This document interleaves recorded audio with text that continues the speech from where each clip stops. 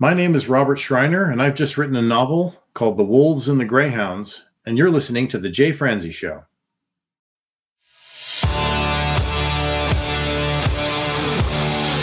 Welcome to The Jay Franzi Show, a behind-the-curtain look at the entertainment industry with insights you can't pay for and stories you've never heard. Now, here's your host, Jay Franzi.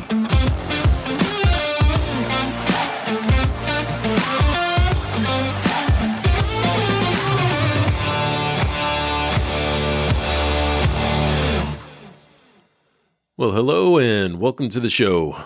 I am Jay Franzi, and if you are new here, this is where we take a deep dive into the entertainment industry to provide you with valuable insights and entertaining stories.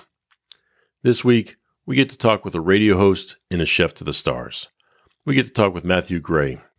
We'll talk to him about how he got his start on the road with bands like the Eagles, Pink Floyd, and Led Zeppelin, what it's like working with Hollywood's elites, and we'll take a deep dive into his time on the radio.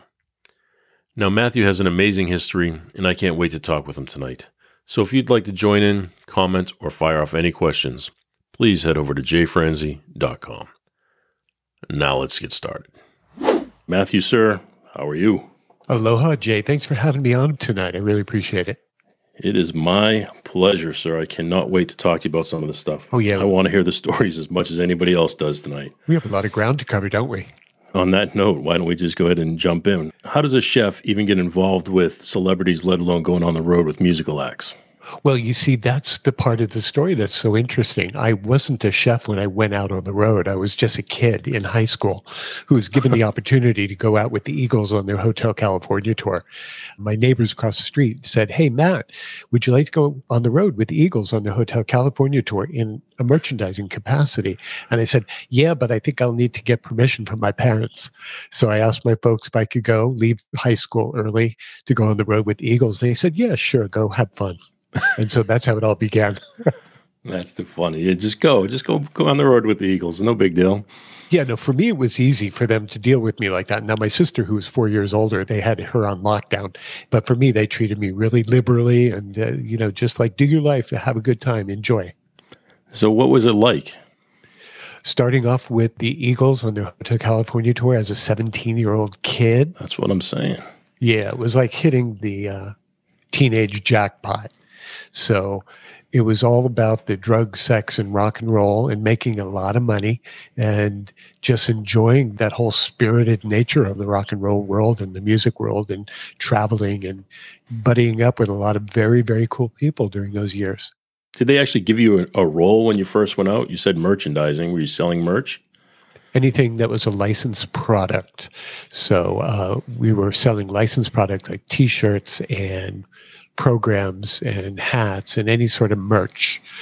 Like I said, I had a lot of fun doing that. Got to learn a lot. I'd seen over 1,000 concerts in my day, and the whole musical experience started off early and then eventually became a chef by having gone to school in London and learning how to be a chef. And I ended up cooking for a lot of the people in Hollywood and the rock and roll world. So you went to a school in London. So did you do that with the goal to go on the road with these musical acts? No, I didn't know what I wanted to be when I grew up, when I was doing the rock and roll world.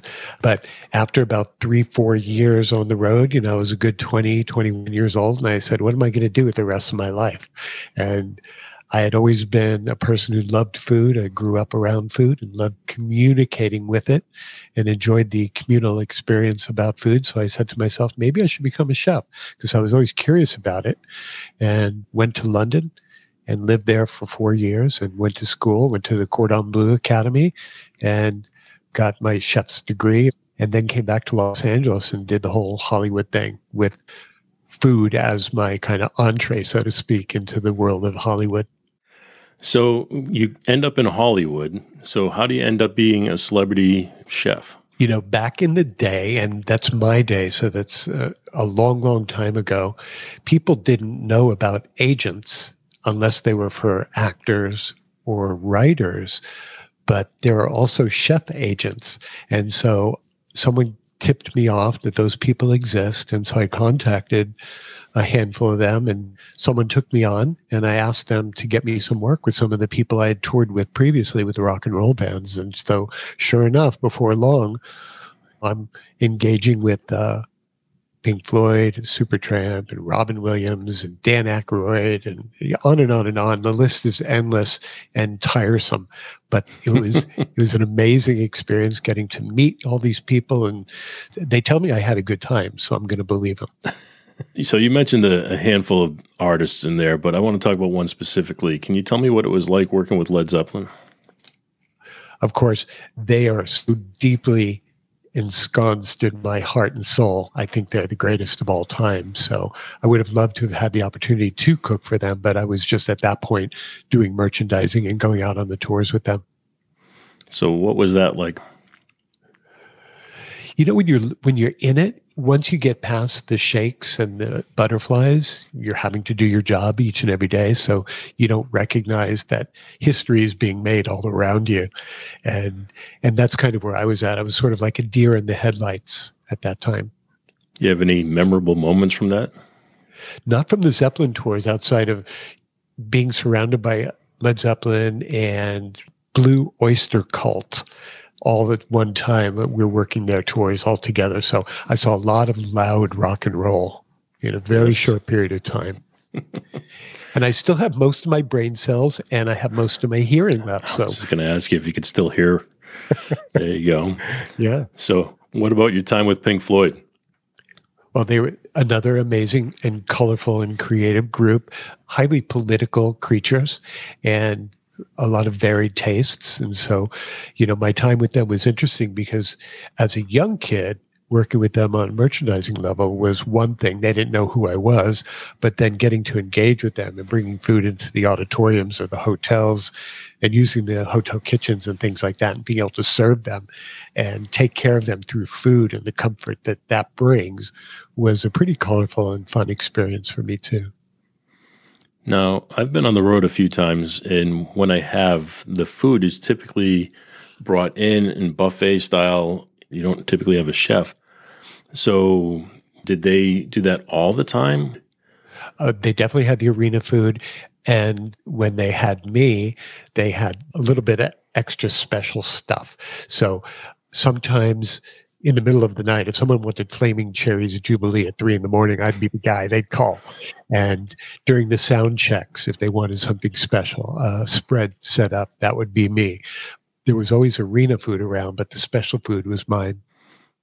So talk about that for a minute. I mean, I've seen the arena food, and a lot of times it's very good. I mean, they've got steak and anything that people request. Mm-hmm. But when you're cooking specifically for somebody, or you're getting these calls in the middle of the night, how often does it happen, and what type of food are they looking for?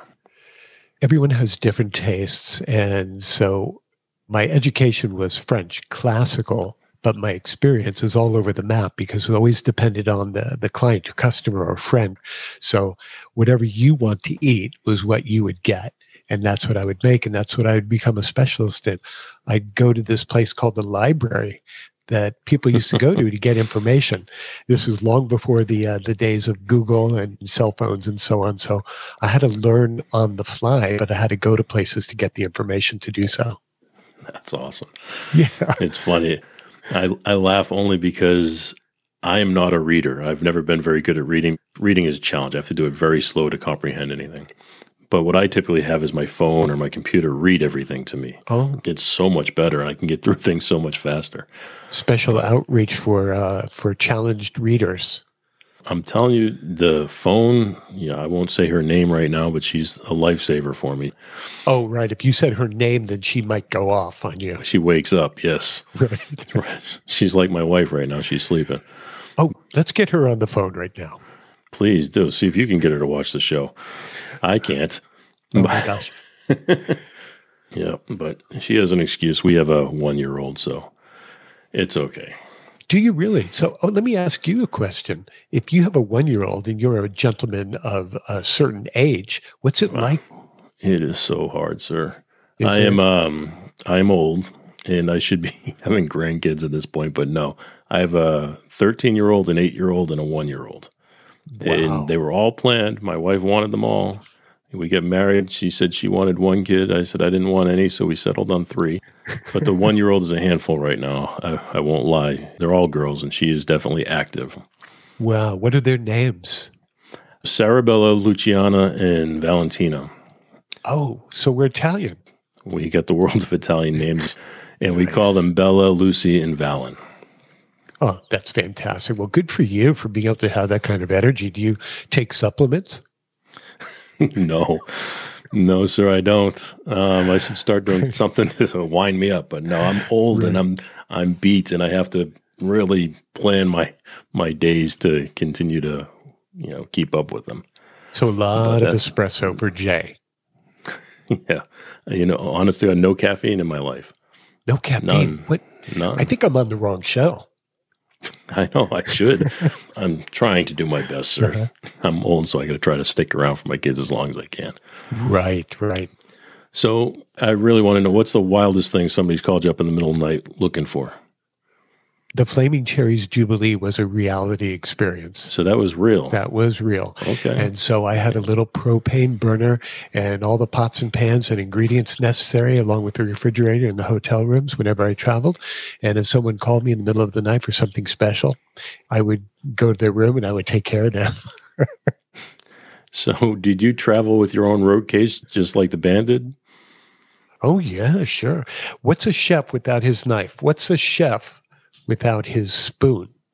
And I carry this because this reminds me that I don't want to miss one drop of life. And so I always carry a spoon with me. Nice. I like that. Yeah. So you traveled with your own tools and you went up. Can we ask who the celebrity was that requested that? It was Glenn Fry of the Eagles. Oh, really? Nice. Yeah. Very cool. And was it truly at 3 a.m? Yeah. The 3 a.m. hot Flaming Cherries Jubilee. And that the funny thing about the flaming aspect of food is that it's done for theatrical value because it looks very cool. I almost set Robin Williams' house on fire by trying to flambe cognac in a pan on filet mignon, and I poured the cognac in the pan right in front of him. I'm trying to show off in front of Robin Williams, and it exploded, caught fire, singed my eyebrows, caught the drapes on fire behind me, set the house kind of ablaze. Cops and fire trucks and the whole bit came out. They did their thing. It was like I soiled myself, but I hung in there, and we got to finish the night after all that craziness was over and done with. And he was the coolest creature on earth, and I was not. But that was a memory. Now, was that the last time cooking for Robin Williams, or did it continue after that? It was, as a matter of fact. I never put that together, but yeah. That is too funny. So you truly lit his house on fire. Well, yeah, it was unintentional.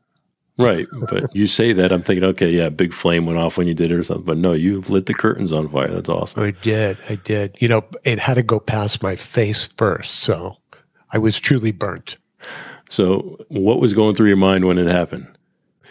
I was freaking out. It's like, I'm done. It's over. What's he going to do? Am I going to get sued? Am I going to jail? It's like all the things that you go through when shit's out of control.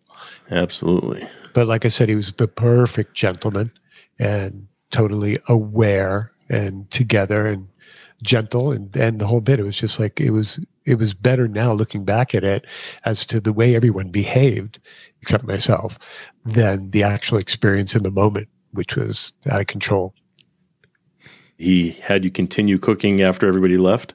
Yep. After everything was over and done, and we kind of carried on. It was kind of beautiful when you think about it, the way that you take a look at the way productions get made. It's like take 2, take 22, take 32. You just do it till you get it right. And that's kind of what we went through. Which stage of your career were you at that time? What was your age? 30-ish. 30. So young enough to still be nervous and scared. Oh yeah. I still will experience that today. And really, look at my face. My face is older than the faces you see on Cash. So that's funny. So you still get nervous when you go to cook for people today? I can handle most people and most situations pretty well. I feel very confident in certain areas of my life. And so that's one place where I'm totally at ease, and that is my lane, and I stick to it. So when you got to Hollywood, who else did you have a chance to work with? Tommy Lee from Motley Crue, Heather Locklear, his wife at the time. Please tell me about it. He was nothing like his public persona. So you'd look at him and you'd see the way that the press covered him, and that he was like a tough rocker and this and that. Turns out he's like the sweetest guy, friendliest person ever. Very, very loving, you could tell, to his wife, and fantastic to me, a total outsider, a nobody. But I was in his home and he welcomed me, and he was just a great, great guy. And this is when he and Heather Locklear were living together in the West San Fernando Valley of LA. Very nice. Yeah, I can't say enough really great things about most of the people I encountered in the rock and roll world and the Hollywood world. I always say that too. Yeah. I mean, I've worked with quite a bit of people, and most of them, 95% of them, are very nice and always down to earth. You get some occasional ones that are a little crazy, but what type of food was Tommy Lee into? I don't remember, to be honest with you. What are you I'm not talking remembering. I probably made, like sometimes if something doesn't stick with me, it was probably like a Matthews special. So it might have been scampi or salmon timbales or stuffed mushrooms with crab meat or stuffed and dipped strawberries or something along those lines during those days. I was doing a lot of that. Now you're making me hungry with scampi. Oh, yeah. That's great. So who else do you have a chance to work with? The producer of Top Gun, Flashdance, and Beverly Hills Cop. His name was Don Simpson. And I use the word was is because he's no longer with us. He passed way too soon, but he was probably Hollywood's biggest monster during those days. But he was also one of the wealthiest and most successful and most visionary filmmakers that ever lived. Monster in career or monster in personality? Personality, the way he treated people, the way he got things done, and the way he maybe didn't get things done at the same time. Really? Yeah. He was so what was it like working in an environment like that? Very, very difficult. Probably the most difficult experience I've ever had on a personal or professional level. And how long did that go on for? It was about 1 year. Oh, really? I was like his in-house guy. I was either in his house preparing food or over at Paramount Studios taking care of stuff for him. So when you're doing this, is it more for them personally or is it for dinner parties? I mean, what kind of events are these? Well, I didn't live in, so most of the time it would be to pre-prepare foods or meals or take care of parties when they occurred, or to deliver food to the studio or whatever it would take related to food and soothing the savage beast that lives within. That's awesome. So if you're taking things to the studio, what have you run into behind the scenes that we wouldn't typically think about?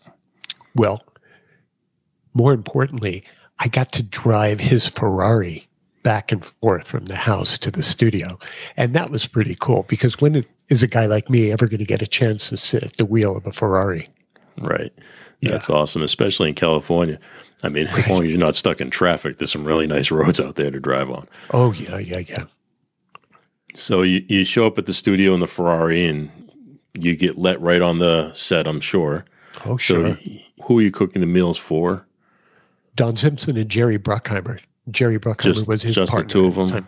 Most of the time, it was the two of them and whoever their closest in-tight group was. So it's not for the actors at that time. It's more for them. Yeah, I wasn't doing what they call craft services, which is the catered food that is for the cast and crew. So I was cooking for the, the higher ups or the guys who make everything go. Right. It's not like the arena food. It's the specialty food. Yeah, kind of, so to speak. That would be precise. So what's the biggest lesson you've learned? To probably try to be an equalizer more than an instigator. Well, yeah, I think that's a good lesson in any part of life, right? Yeah. So you have to kind of keep it under control. And I learned that at an early age. I was relied upon even at in my teenage years to kind of bail people out of jail and to bribe cops when necessary and to do whatever it took to make sure my guys, my people, my group, my crew were all okay. So I was a little bit of an enforcer alongside being a chef. So was this happening when you were on the road with the musicians? Yes, it was. I can only imagine that they're getting themselves into some situations. They really were. I was breaking up bar fights when I was still, 17 and 18, 19 years old. It's like, I should not be here. I knew that. I was saying that to myself. Right. The crew probably gets in as much trouble as the band does when they're out on the road. Oh, yeah. There's so much that's going on. And like I said, when I said that I was the guy who bribed cops, I'm not kidding you. If the tour relies upon a certain special cog in the wheel and he's in jail, you got to do whatever it takes to get him out, to get him back on the road because the show has to go on, right? That's crazy. I love it. So you're doing this all at 17 years old. I started at 17. Well, all my buddies back home, they were still in high school and then maybe getting a job at McDonald's. And I was out on the road doing this kind of crazy constantly. And so, yeah, it's like a whole entire disconnect from my life and normal people. So your friends are home drawing the names of these bands on their notebooks and stuff, and you're out with these bands. Right. So that's going to be great for you. I mean, that's going to make you feel pretty good right there, is that you're getting to experience all this, especially at that age. I was honestly extremely wowed by the fact that my parents allowed me to leave high school to do that.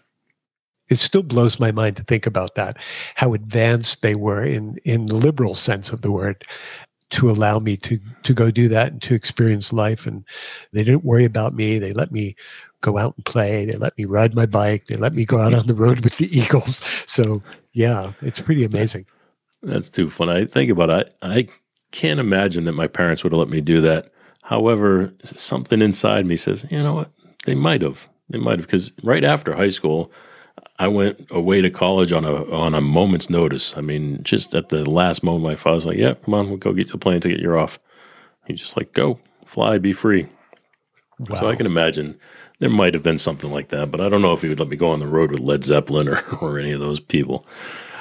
Either they were very permissive or very unaware or just really cool people who thought that their son could handle it. So I'm not quite sure. I haven't sussed that out yet. Do you have any other memories that you'd like to share from the time on the road or with any of these celebrities? I did a very interesting business that connected food and massage. The name of the company was called Pamper and Dine. My girlfriend at the time was a masseuse. I was a chef. So she'd be the pamper part. I would be the dine part. We'd go into people and offer massage and fine dining in people's homes. So we did that for a while. Got us into People Magazine and National Enquirer and things like that. So there was a lot of amazing publicity, and it was only in Los Angeles kind of idea. And that hit it pretty big for a short period of time, but that was just very cool. That was around the time when, if any of you can remember, when Mike Tyson was still fighting as a boxer. He was the biggest thing on earth. And so that's exactly that time when I was doing that. So how long did you do that for? That was about 3 years before I sold that idea off. And almost everything I've done, Jay, has been related to food, entertainment, pleasure, and taking care of people pleasing and things like that. Very cool. Yeah. So, I mean, you did it for 3 years. Was it something that I'm sure you're passionate about cooking and everything, but was the business itself something you were passionate about? Yeah, I was one of those early creators, artists who was able to bridge the gap between the art and the business world. So I learned at an early age that it's great to be creative, but if you would like to try to monetize your creative skills, you have to be able to bridge the gap to get over into the business world. So I learned that skill set pretty early on and been able to carry it through for the rest of my life since then. So that was a really valuable skill to learn. And that's what I help people do now. because there are a lot of just incredibly talented people who would like to be able to make a living doing what they do. So that's what I try to help people with. So you being the chef, your skill is to be a chef, and not everybody wants to do the business side of it. So when you start a business, you're doing it because you want to go for your passion, but it's good to hear that you also embrace the business side, and that's what makes it successful. So when that came to an end, what was your next move from there? I was doing a lot of different things at that time. I was running a catering service. I was selling foods to Trader Joe's and other upscale markets. I made gourmet, sexy finger foods that went into the retail marketplace. I had a company that was doing bartending services for Hollywood parties. It was just like all over the place. But when I look over my shoulder and connect dots, I can see that everything I did had to do with food, entertainment, taking care of people, all kind of works together in the entertainment kind of value. So yeah, it sounds like everything's customer service based, and which is great. I mean, that's a great industry to be in, and it's very rewarding. Right. But it sounds like you also held on to the business side of it through your whole path as well, which is what I'm sure is what's making you successful. Yeah, it was not something that in the moment I never thought to myself, I'm going to go do massage and fine dining in people's homes so I can make money. And I never said, I'm going to do talk radio to make money. I never said to myself, selling to Trader Joe's is going to make money. I just thought, this is what I want to do. And if you stick at your passion and you're good at it, the money will follow afterwards. So you have to put things in the correct order. I think that's how it works best. Well, yeah, you're right. I think if you follow your passion, and your passion's what's driving everything, it could be anything in your life, not necessarily a business, but if you're following your passion, that's what's going to give you the longevity. It's what's going to make you want to stick around and continue to do it. Right. It's just like you mentioned doing talk radio. If you're not talking about something you enjoy and something you're passionate about, you might be able to do it for a short period of time, but you're not going to have that passion to continue on. I mean, even shows like this, I wouldn't continue doing this week after week if I wasn't passionate about it. So, I mean, I love doing it, and it's not a money thing at all. I just love doing it. I love talking to people like you and hearing some of these stories, and it's enjoyable to me. So you mentioned your radio show, and that's something I wanted to take a deep dive into tonight. So can you tell me how that got started? My radio career actually started in the 80s. I did Matthew the Primetime Chef at a big Los Angeles underground station at that time. It was called K-Rock. And Matthew the Primetime Chef would go on the air. It would take phone calls from the listeners, and listeners were set up in advance to try to give us a compelling reason on the air why I should leave the radio station and go to their house and cook for them. And of course, there's that food thing and the entertainment thing coming together again. Right. So the compelling reasons were all over the map. I mean, there would be one night I would get compelling reasons from emergency room workers at a hospital. And they said, you know, we're here saving lives and we're hungry. And that was compelling. So I went to the hospital or the location, wherever it was. I went to police stations in the middle of the precinct. I would cook in the back of a limousine. I would go to a young lady's house doing the laundry in the middle of the night. So there are a lot of compelling reasons over the years. And it was just fun because we'd then finish up my part of the show by telephone, because that's how you'd reconnect back to the radio. So you do it during the show. Yeah. Not after the show. I would leave right then and there. Yep. Once the compelling reason came in, they'd say, go. If you're doing that back in the 80s, really the only option you probably had was the telephone. That's it. We'd finish it up by phone. So yeah, the good old days. Who remembers rotary phones? I remember picking them up and dragging them from room to room. Right. Remember, we used to schlep the long cord all over the house just to be able to get the phone, a little privacy. And you close the door on the cable, and that's your phone booth, whatever room you could get to or closet. Right, right. This is fascinating to me, is the path it takes you from one spot to another. But I'm thinking of you being like on the radio. Right. So you had to have a tech person there who could take over the controls at the radio station when it came time for you to dart out. Right. I mean, K-Rock was a big station, even though I used the word underground to describe them. They had their stuff together, and they had engineers, they had techies, and they also had the other hosts or the co-hosts of the show while I was out and about having fun driving all over the LA freeways and then cooking for people in the middle of the night. Are you talking on the way there? I mean, is it en route? Are you still doing the show? Yeah, I had one of those old brick cell phones or mobile phones that I would play with while I was en route. Once we got there, we used the person's landline at the house or the precinct or the hospital or wherever I was in the middle of remember the old gas stations that had the little cubicle for the cashier? Not sure. Well, they had these little cubicles where the cashier was in the middle of the night. If you needed to pay for gas, the person behind so they're bulletproof protected. glass. Yeah. Right. So I even went into one of those and cooked one night. And so the cool thing about those back in the day is that they would announce where I was going. And so it would draw crowds because, you're talking about a fairly sizable listening audience at that time. And so it would create scenes and parties would explode out of the woodwork or out of the ground. So it was At a fun hospital. time. You're going to a hospital to cook and you've got a crowd forming. Yeah. Yeah. The good old days, right? Yeah, you're right. That would never happen today. You would never be able to walk into a hospital with a crowd. Yeah, lawsuits and things people would be doing these days. Oh, everyone is so litigious. It's sad for sure. So what was the most wild one of those you did? Definitely the emergency room and the police precinct, because, those people, they're working hard. They're taking care of us from one side or another. And that meant a lot to me to be able to help them out, to return the goody goods and make people feel good through the food. That's what separates everybody. The good guys and the bad guys. The thing that kind of joins us all together is the wonderful food and the flavor. They all eat. They all eat. And everything that you love to eat is your favorite food. And no one can tell you it's not. And it's the best food you ever tasted. No one can tell you it isn't. So whatever you like is the right thing for you to eat. Steak and raviolis. There you go. My two favorite foods. Bada boom. I love ravioli. Although I don't eat it anymore, but I do love it. I laugh because I'm obviously, with the names I told you earlier, I'm Italian, and I come from a very Italian family that just came fresh off the boat in New York. Although I was born and raised in Boston, my family's from New York. My grandparents, they were all there.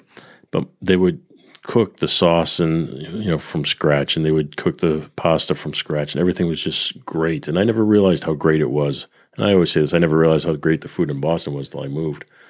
But my wife is an amazing cook, but she's from the South, so everything she cooks is that old comfort food and, big meatloafs and, things like that. And it's great, but she just cannot seem to land on my mother's sauce. So we don't have the raviolis the way I would like them typically, but my wife has found another way. She makes them with olive oil and feta cheese and stuff, which is also fantastic. Ooh, that sounds good. Can I pass along a little tip that maybe you can kind of put on a note to give to your wife? We'll have you call her afterwards too. Yeah, I would have her or invite her to brown a little bit of tomato paste before making the sauce. And then it would become so much more rich and deep and sweet and yummy. And I think that's what you might be missing from your mama's sauce. Well, you know what? Bring in a third party. I will be the arbitrator, negotiator, and helpful chef guy. I'm telling you, she's an amazing cook. I mean, amazing with everything, but the sauce, she has not hit it yet. So we'll get there. How long you been married? 13 years married, maybe, and 16 years together. Give her a couple more years on the sauce. Yeah, we'll see. We're old. She should have it down by now. We don't want to say that because she might be listening for the first time. Babe, if you're listening, drop a comment.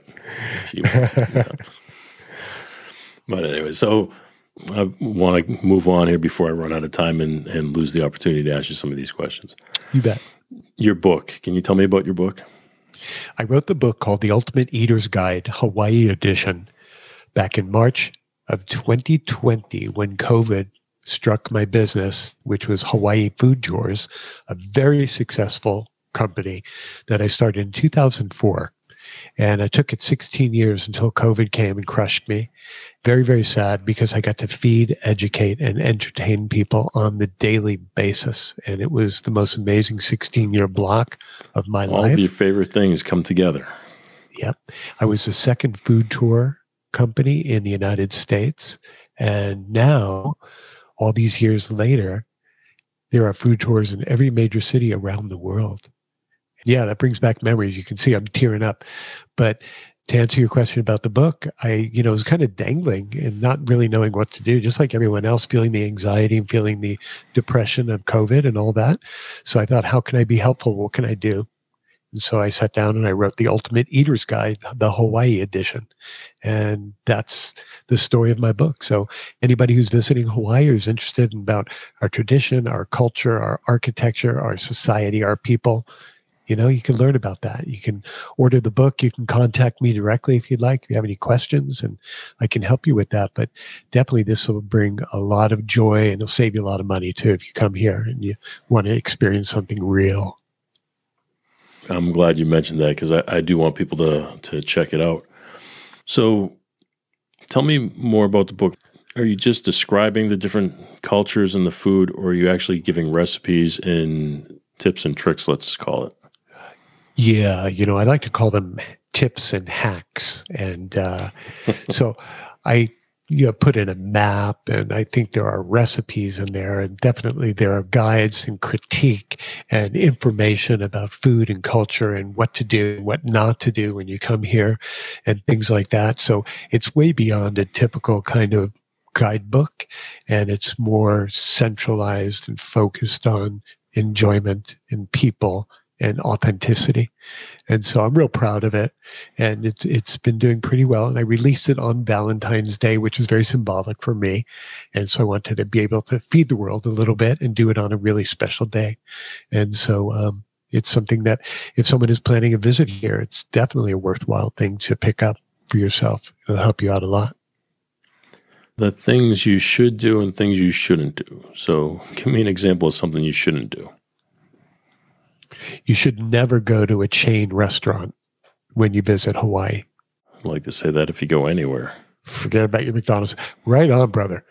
So yeah, that's definitely something you want to steer clear of. But it's funny because I'd have people coming onto my food tour back when I was running that, and they'd come on to the food tour to experience the real Hawaii that I give people every day.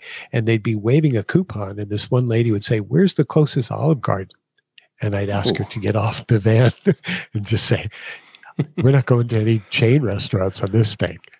Not an Olive Garden. It just, people are so plugged into what's familiar and their addictions to the way that our culture and society has created this food world.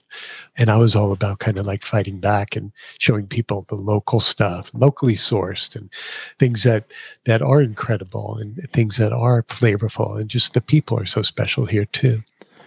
I mean, I tell my wife too, because being from the North, Boston and New York, they have the best, say, pizza. Pizza is just an amazing food up there. And it's not the same anywhere else we go. And my wife will say, "Oh, let's get Domino's tonight," or "Let's get something like that." And I don't mind. I got nothing against getting a pizza like that. But I don't necessarily call it a real pizza. It serves its purpose, and that's it. It's not something that you're going to get and be excited about. And it's the same thing with Olive Garden. I mean, being an Italian, I love Italian food, and Olive Garden's not bad for what it is, but it's not what I want to hit up when I go to Hawaii. Yeah, it's probably a good thing. And now, especially in the post-COVID world, you probably would be better off not supporting the big corporate chains and supporting the little guys who are in danger. We're one pandemic away from losing more independence, and we don't want that to happen. So we want people to be able to thrive in their passion, because the corporate types, they're only thriving for the stockholders, the shareholders. Right. And so us guys, we go into business because we want to entertain, we want to feed, we want to educate, we want to share. And so it's a completely different approach. Yeah, I've talked about that before too, is that I've worked for the largest security organization in the world. And we had teams of people that would go do emergency services like police protection or fire protection. And we would do all these things, and the people on the front line would always complain about the organization and their vision or their mission, and it's not what it should be. Thinking to myself, you got to realize this is a publicly traded company. These are things that they want, but they're not necessarily things that meet their objectives. So you have to think about it from their point of view. And I don't knock them for that. That's what business is. But we got to find that happy medium when you're working for an organization like that. But you're 100% right. I'd much rather go for the local food. What's a good local food to have when you go to Hawaii? There are a lot of Hawaiian food restaurants, which is a very, very simple food, but it's also simply delicious at the same time. So you want to definitely seek out some Hawaiian restaurants. And of course, the Asian food here is amazing, beyond compare. Things along the lines of Vietnamese, Japanese is huge here. Thai, all of the Asian or Southeast Asian styles of food are really, really big here. So I would steer clear of getting Italian or French when you come to Hawaii, because you get that back home. So when you come to Hawaii, you should really try the things that you might not be able to get as easily elsewhere. Yeah, I try to steer clear of Italian food anywhere these days and just get it from family whenever possible. Right. And, a lot of people who cook, like myself, for instance, I experienced something I call diner's remorse. And that's when I go to a restaurant and I go, oh, this is really cruddy. I can make it way better at home. So it turns out, throughout my lifetime, I was also a restaurant critic for Hawaii's largest newspaper for about 5 years before I started the Hawaii food tours. And so, I was a paid critic, so I had to give my honest opinion about the food. And I would never pick on or say anything negative about the small mom and pops because it could be damaging. But when the big corporate types or the big, my stuff don't stink type places came along and said that they were the best in the world, if it was necessary and appropriate and honest, I would say my piece. And everyone would have to live with that reality. So, I never did, though, critique my friends and family. And you know why I don't critique my friends and family, Jay? Because you want to continue to have friends and family? I want to have friends and family. Exactly. Right on the nose. And so everything that you might cook for me will be the best thing I ever tasted. But if someone's cooking for me and I'm in a position of, I'm good about that. If someone's giving me something because it's out of their kitchen, out of their heart and soul, it's going to be delicious. But if it's a restaurant where money's getting paid or exchanged and people think that it's the best thing in the world, I'll let you know if it is or not. All right, sir. We do this thing here called Unsung Heroes, where we take a moment to shine light on somebody behind the scenes that does not typically get the light shined on them. Do you have anybody behind the scenes that you might want to shine a little light on? Well, even though they're getting a little bit of light shed upon them, the people who are in the writers' unions are having a difficult time right now. And I would want to be of support to them because they're getting a lot of press right now. And we all enjoy content, and content requires writers. And I think that those people enjoy success when they get the opportunities. And so I think we should support them. Now, I hope you enjoyed this conversation as much as I did. Matthew truly did have a lot to share. So please join me in giving him a big thanks for taking the time to share his stories with us. And thank you for taking the time to hang with me here. I really do appreciate it. If you enjoyed this episode, please share it with a friend. You can do that and find the links to everything mentioned over at jfranzi.com/episode 18. Thanks again for listening, and I'll catch you next week. Thanks for listening to The Jay Franzi Show. Make sure you visit us at jfranzi.com. Follow, connect, and say hello.